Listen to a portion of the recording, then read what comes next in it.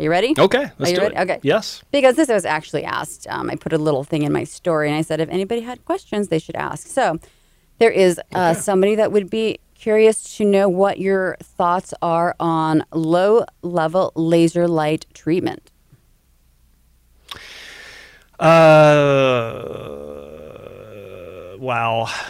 Where do I start? Well, now you stop talking, by the way. Just want to say, now you stop talking. Yeah, exactly. Exactly. No, it's such a mouthful, though. This was just like a mic drop. I'm telling you. Yeah, no, this is... Okay, the good news is it doesn't hurt. It won't hurt you. It won't fry your liver if you try a laser cap or a laser comb or something. But I used to be like really against this kind of thing because I'm not big into snake oil, and that's essentially the way it's been marketed over the years. Like it's been around forever, but I had a big problem with it only because I know how these things work, and I know where you can get these laser diodes. Essentially, you can go down to Staples or Office Depot and get a $5 laser pointer, and that's the exact same laser diode that is in these laser combs, laser caps, laser helmets, laser hoods that you sit under at a clinic. It's the exact same thing. Well, where did the idea come from that this low-level laser light therapy, which I think goes back to they had a laser comb, they have a laser cap, they have laser this. Where did it go back to that this is something that's actually going to potentially help my hair? And I should state for the record that I've had many opportunities to use this treatment, and I have opted not to because, as you know, any treatment that you undertake can potentially create a shed. And on the off chance it did work, I didn't want to go through a shed. That's really... No, that's really important. That's a great side note. Yeah. It doesn't matter what treatment it is. Anything that is designed to influence the growth cycle of hair. You've got your anagen state of active growth. You've got the catagen phase where the hair follicle separates from the blood supply. You've got the telogen state where the hair shaft falls or sheds out of the follicle, and then the follicle itself shrivels up for 3 to 5 months before the process repeats. Anything that is going to influence that or can potentially influence that can also induce a telogen effluvium where the rest of the scalp's just like, what? What's going on? Oh, right. Okay, shed time, bye. And then, all your hair sheds out and you lose your mind because what the hell did I just do to myself? Right. And then you start looking for other Band-Aids to fix the problem that came from this treatment to begin with, and you just cause a cascading effect, and it can just that's assuming that not good. That's assuming that the thing would have even done anything. But where did this concept or this notion come from that we can shoot our head with laser cat pointers and this was going to do something? Dr. Evil. No, I did research on this. I can't remember what the hell I came up with. I actually did reresearch on this. It's big. I see it on Instagram. I've been seeing it forever, by the way, for as long as I can remember in, being in, this field. But who came up with this? If we throw lasers on your head, it's going to grow your hair back. Yeah, I can't remember where that came from, but it has been around for the longest time. There's a company, I forgot the name of the company, but they first got FDA clearance, not approval, because you can't have approval on medical devices.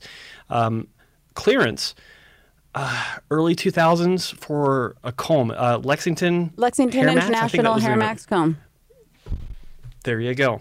They were the first people that actually got FDA clearance on their product, but they were out before this. So they were just the first ones to invest in the getting the FDA label on there, which was a brilliant move marketing wise. But I can't remember the source of this, but I can tell you that every laser product that's been out for the past 20 years are using laser diodes, just like you find in a laser pointer from Office Max. They operate in the 560 to 750 nanometer wavelength. They're all half of a watt. They're all classified. I forgot the classification. I have researched this. I even have it on my website, actually, on hairtransplantmentor.com, where I talk about this.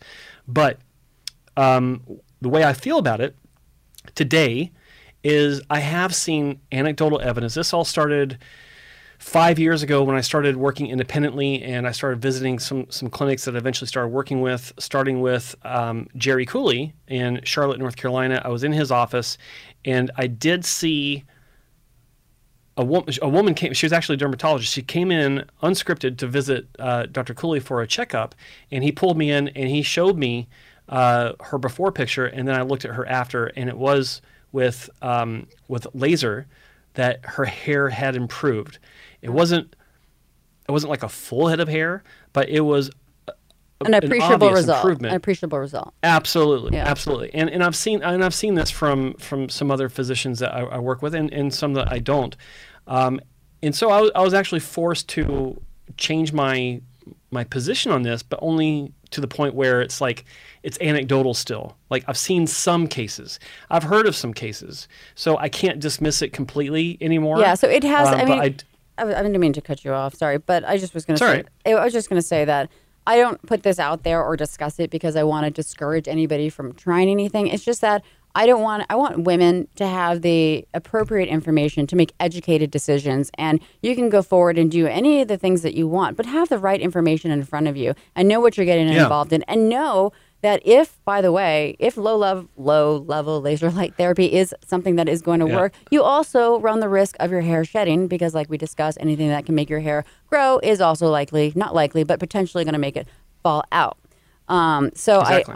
I don't want to discourage anybody, and it's just something I've never tried or done. I just never really kind of went there, but I did want to get your thoughts on that. And now I'm going to continue shifting you forward as we discuss things that people asked about. Are you ready? So these are subscriber questions. That's correct. Or follow. Okay, very good. Yeah, glad to hear it. Let's do it. That's correct. That was through my little Instagram, Ask Joe. Okay. Ooh. Okay. Yes. Okay. So, what are your thoughts on PRP therapy? By the way, I asked for hair transplant questions, but I actually got questions that were not hair transplant related. So, what are your thoughts on PRP therapy? I like it, but I'm also I have a very big asterisk next to that, and the problem.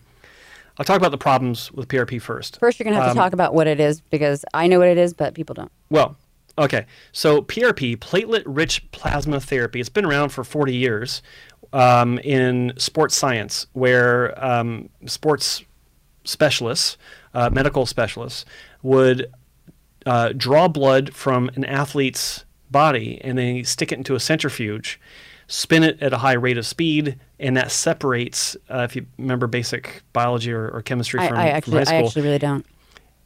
It's I don't either, but I know this was taught at least someplace in high school, but it separates the components based on the weight.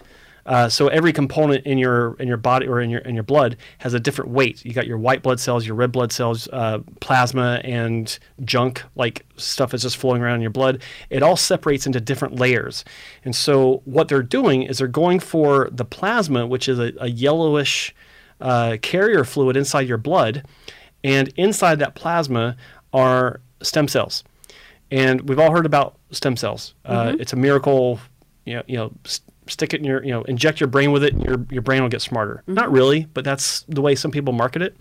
But with PRP, the goal is to create neogenesis, new growth of hair, through injecting, some people actually refer to it as stem cell hair therapy.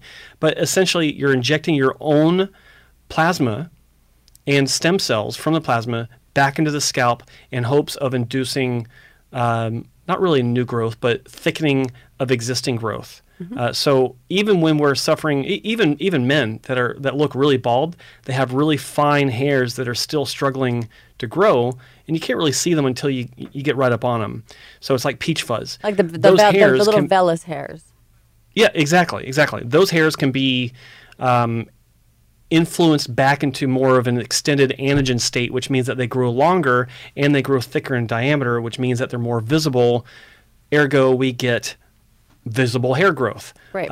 So that's the whole point of this. And sorry, I got distracted, but the original idea behind PRP was to help speed healing after injuries. So if an athlete twists his knee or has some sort of surgery, they might have a PRP series of injections over the course of several weeks to increase the recovery and improve the recovery for that particular area of the body. And it's proven to work. Even a friend of mine who's a wrestler and martial artist in China, or used to be in China, he went to Australia just a few years ago, and he had sports science style PRP for a bad shoulder injury, and it worked marvelously. Like it really does work for sports science. But when it comes to hair growth, the idea first came around in the early mid 2000s, actually around 2005, 2006. Mm-hmm. And unfortunately, there's not a standard, and this is the big asterisk that I have next to the idea of PRP. Is the asterisk related to who's actually performing the PRP? Absolutely, because no, I say this, it's kind of not entirely accurate, but I say no two PRP protocols are the same. Right. Everyone's got a different protocol because doctors like to experiment with it, and they like to put their own special seal on it, stick their name on it because it's different. If you just have the blood in a centrifuge, separate the plasma, have it injected back in, that's the very most basic level of PRP. However, it doesn't mean it's going to be effective. The more effective forms of PRP that I've had experience with personally and observationally, is that a word? Observationally, through observation, has been where experienced hair loss physicians that have been studying this have added their own cocktail to the PRP before they inject it back into the scalp. Yeah.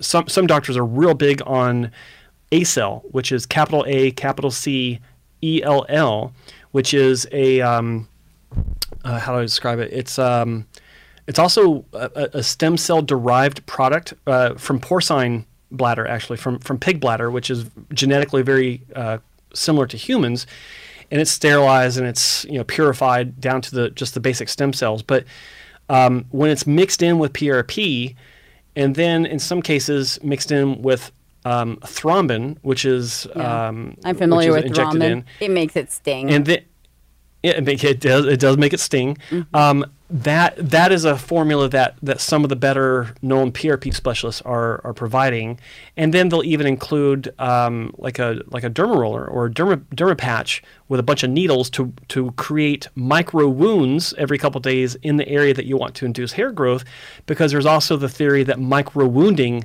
even on its own, can help create neogenesis. And when you do micro wounding with these tiny needles, very, very short, like 0.5 millimeter, 1 millimeter deep, the body creates this rush of stem cells to the area for healing and recovery. And so when everything is thrown at it, and all the signaling comes from hair follicles that are in the area, because the cells of the hair follicles are hoped for to be signaling these new cells and these new ingredients to encourage new hair growth, then it works. And I've seen some cases where the results are pretty staggering. Yeah, I actually really, really impressive. I have so you know or you don't know. I don't know if you know, but so I have done PRP since 2009, I believe, or 2008. And I have chosen to fly at, this is the frequency is comfortable for me. I know it's not for everybody, but I've chosen to fly to Florida every 4 to 5 months from Los Angeles to have it done with Dr. Joseph Greco. And I, from the onset, saw results. And, it's a very controversial topic. And, I know people do it and they're like, it didn't work for me. But my thing is that nothing ever works for everybody.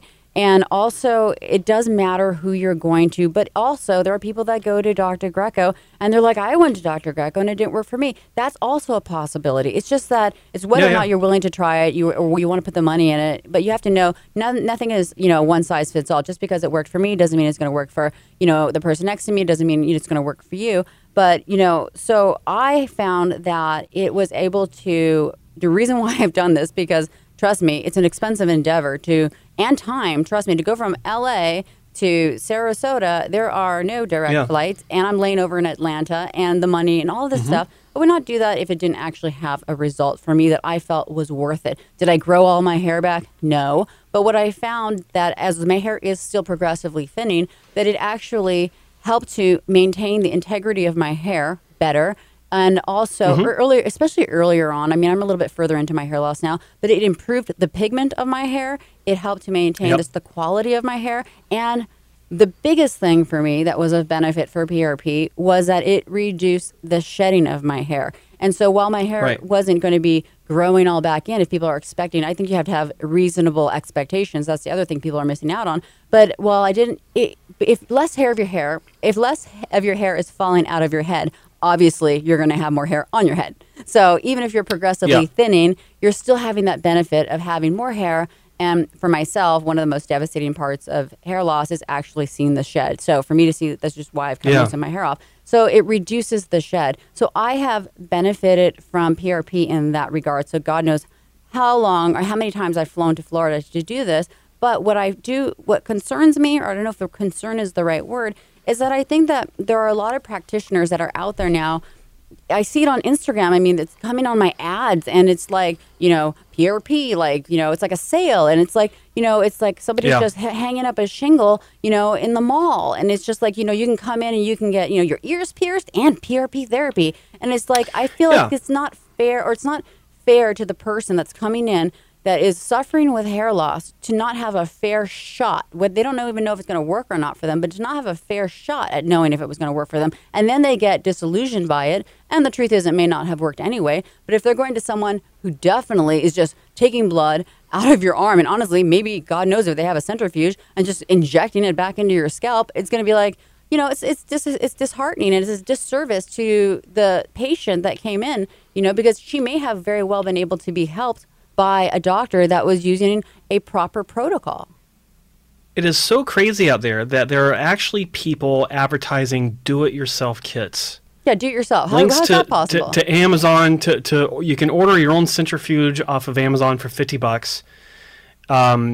Get a syringe and a plunger. Draw your own blood. I've seen people talking about this, and on YouTube, people talk about this, and it's absolute insanity. Like if you don't know what you're doing when you're drawing blood on anyone, much less yourself, you could literally die. Like you could have an embolism from air bubbles because you're not injecting the needle or inserting the needle properly. Contamination is another thing. It's the fact that I even have to mention this is ridiculous, but it is a thing, right? But what you just mentioned is really important. Is they have to have the right expectations. I tell people don't really expect much. Like go have it, have it done if you want, but don't expect anything. Forget about it, and then be pleasantly surprised if it does do something. I think that that's sorry to cut you. Sorry, not cutting. Well, I am cutting you off actually, but I would say that like let's put it this way. What I find to be an acceptable result and what works for me in my life, and I wear wigs, and I just choose to keep my hair short, but I can work with what's going on. What I find to be an acceptable result, the person that's having lunch with me or losing her hair, she may be like, well, this is a waste of time. Why would you do that? But that's the thing. For me, it's not a waste of time. This is worth it to me. So it's very individual for all of us to decide what's worth it and what's not, Absolutely. I just don't want people to, and this talks about, this goes further about my thoughts about PRP. I don't want people to hang all their hope on PRP, and to continue, the reason why is because, well, you got the lack of standards. No two PRP protocols are the same.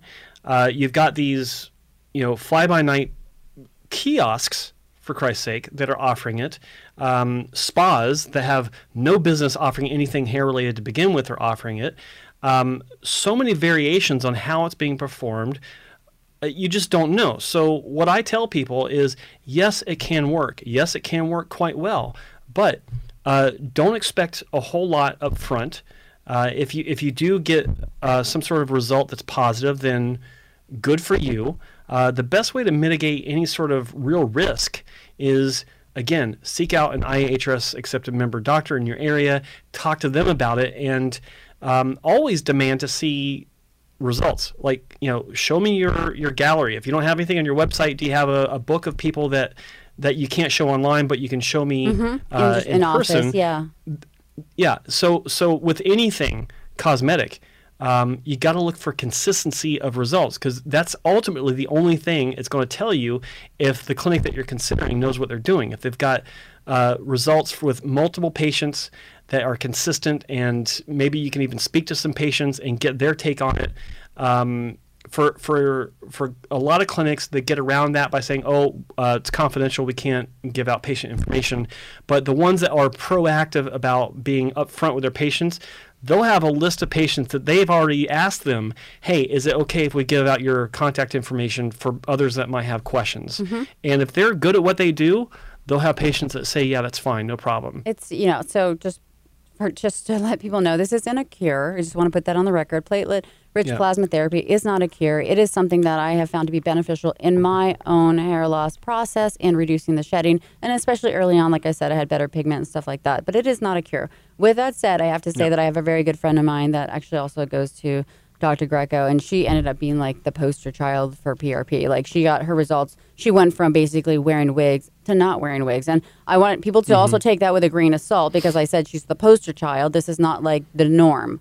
So I think there's a gamut of people that even in the best capable hands are going to have no result. And then you're going to have people that are like me that have some result, which is like benefit to me to reduce shedding. And then you're going to have people like her, which is like she sold her wigs and she doesn't wear wigs anymore. And she her hair is to her shoulders and she looks amazing and she has enough. Did she get all her hair back, by the way, for the record? No, she didn't get all of her hair back, but she got enough hair back to live her life feeling good about herself, not having to wear wigs anymore.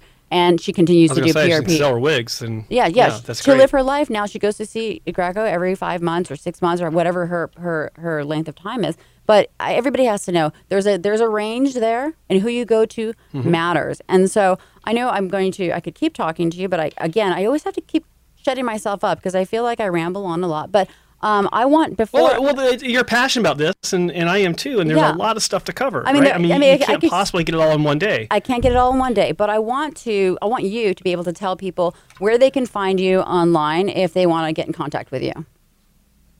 Well, it's real simple. HairTransplantMentor.com. It is my my web portal, I guess you could say, and it's very patient focused. In other words, you can find doctors I work with, but it's only under one specific menu item. Everything else is geared towards education. I have the most comprehensive hair loss and hair restoration glossary on the interwebs. Spent a lot of time building that up. So it's a great resource just to have the information. But I also have a pretty busy YouTube channel. It's youtube.com/hairtransplantmentor, where I do have doctors I talk about, but then I have the education series, 20 videos strong, about to be 21. Got another video I'm editing, but those are the two places. So okay, all right. So through hairtransplantmentor.com is your website, and also on YouTube, it's Hair Transplant Mentor? youtube.com/hairtransplantmentor. Okay, got it. Okay, perfect.